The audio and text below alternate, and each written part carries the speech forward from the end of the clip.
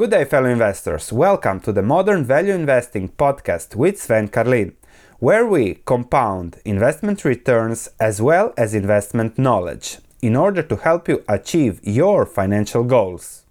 Good day, fellow investors. The comment section exploded on a 2-month-old video because we can clearly say that Netflix stock crashed yesterday, so down 35% in just one day. And in this video I want to just quickly summarize the analysis I made 2 months ago where Bill Ackman went in big and the risks and rewards explained there, compare it also to Facebook and give you more insight into what's going on so that you can make your own investment decisions. And this is not the first time that Netflix stock crashes. We have already seen that the first time that earnings disappointed, but as tech stocks have been going down recently, this is now a 67% decline over the last few months. This is really remarkable, and even the Ackman effect, when he announced that he is buying and the stock consequently went up, has been obliterated, especially with the last earnings. The important thing to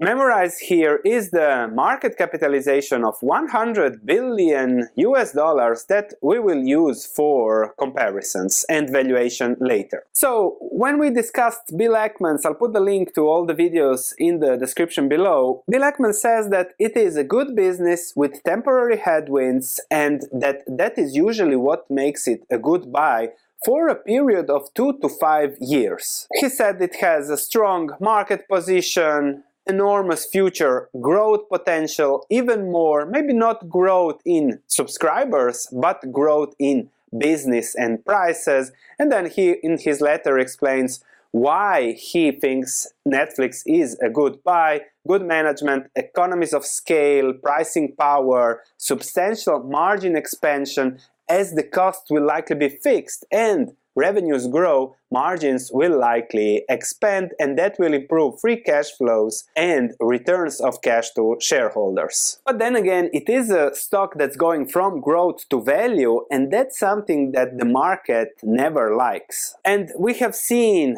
a few months ago how the growth forecast for new subscribers was the lowest ever, and that got even to negative now, so there was the first time a decline in the number of subscribers. And then also the change here, this is from the previous conference call, and the total addressable market of 800 to 900 million suddenly disappeared because it seems that Netflix is already fully penetrated with users that, as I said in the video, and as said in the previous video that I do it too, and many of you do it too, simply share their passwords with other family members. And Netflix says that the actual number of users is 50% higher than it actually is. I share it with other 2 households, which brings the total addressable market as saturated already. And as I said in the previous video, market hates uncertainty, and that's also the reason why you see the stock crash. The update on earnings, you see here, first time decline in global streaming paid net additions,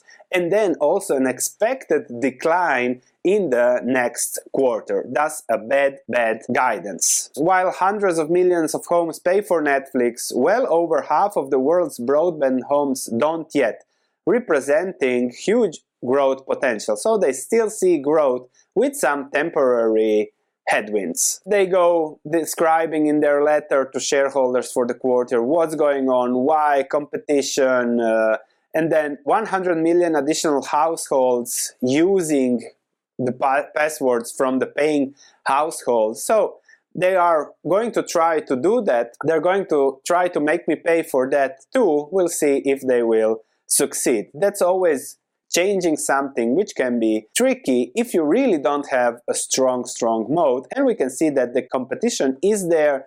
YouTube is really competing also with Netflix. Of course, YouTube is the best. Thank you for being here and also for smashing that like button and subscribing. But when it comes to revenues actually grew. 9.7% forecast, 9.8% in the quarter. It's not stellar as it was, but it is still revenue growth. And also, first time we see free cash flows, 800 million. We made an approximate 5 billion yearly free cash flow potential in our valuation. We'll discuss that in a moment. But then again, this is very interesting. What does Wall Street say? So 45% decline. This is from Seeking Alpha, an article. And immediately all the analysts downgrade Netflix. And for example, Piper here slashed from 562 the stock price target to 293. So analysts always follow the stock price. So here they had a high stock price target, now they slash it because the stock is down. The reasons, several issues going forward, so subscribers have slowed and we struggle to see a return to pre-COVID net add cadence. Then on password sharing and new advertising looks promising, but implementation is likely 2 or more years away. And as always, analysts are myopic and they cannot look 2 years away. So that's Wall Street. JP Morgan analyst Doug Anmuth, also the guy that did the conference call, this one, the last one, said how essentially conceded to every key point of the bear thesis. And here again, now that the stock price is down, moving to the sidelines as we look for greater confidence in restoring subscriber growth and re-accelerating revenue. Typically Wall Street, when things are bad, they move to the sidelines. When things are great, they promote the stock. Also, when things were great, the targets were 500, now the target is 235, as a shocking subscriber miss and weak guidance. From the conference call, the first question was immediately, so what has changed over the past few months? And then they start discussing all the things mentioned. You can read that on Netflix or listen. So the guidance was consistent with pre-COVID, and it is now past COVID, so there is competition, there is just normal doing business. On the key things, they are going to spend another 18 billion on content this year, and they think that 10 years from now, they should be getting much more returns on this content spending. And now when it comes to investing in Netflix, as I said, I don't have a position in Netflix. I was not even interested. It was an interesting risk-reward, especially with Bill Ackman. But now it's the time to make a decision whether you are investing in stocks, like Wall Street analysts said, over the next year, 2 years, nothing will happen. And when nothing happens, the stock either goes down or up. If nothing happens, it will likely continue to go down, negative news, negative guidance. So until there is a change, the stock will not go up.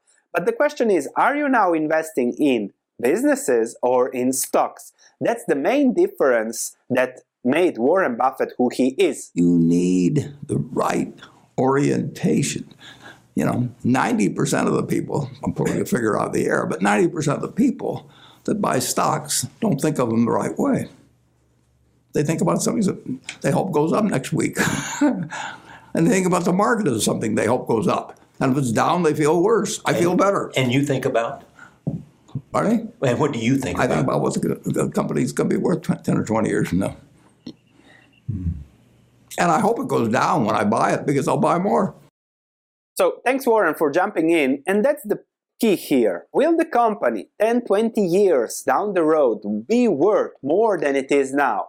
And then you will hope that it goes down. That's the key investing principle, key question to think about. Ackman says that it is such a business, and then 5, 10 years down the road, it will be worth much more because of the strong subscriber base, 200 million, potential to increase prices over time, add new subscribers, and build more around the content and also the value of the content. In my free intrinsic value calculation table formula that you can download directly in the link below, we analyzed Netflix just a few months ago, and this is the valuation table. So I have used free cash flows of 5 billion, expecting some buybacks over the years that will likely come over the years. A growth rate in free cash flows of 10% doesn't mean subscriber growth.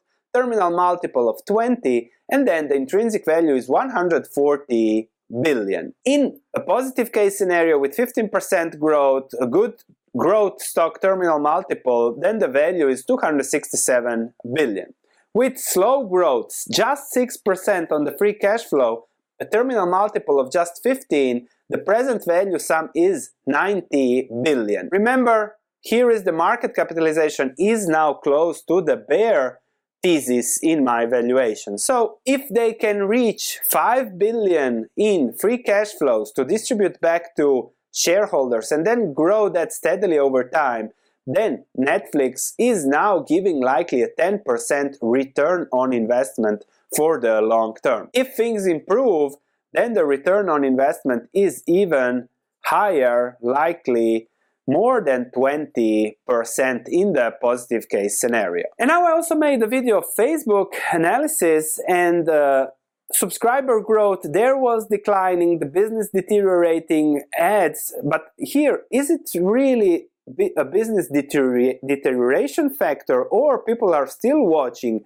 The question with Facebook was that people were using it less and less, and Netflix is not the same. So my view here is that Facebook, unfortunately for Facebook, it is deteriorating, and all the bets is on the metaverse coming down the road, and that's a big if. But Netflix still is there, people are using it, people are still watching it, it is a pretty sticky product, so that is just there, a shade of difference between Facebook and Netflix. And you can see here how TV time actually went up over the last, 10 months, so that is still indicating good usage. So the key question you have to answer is, where will Netflix be 10 years down the road?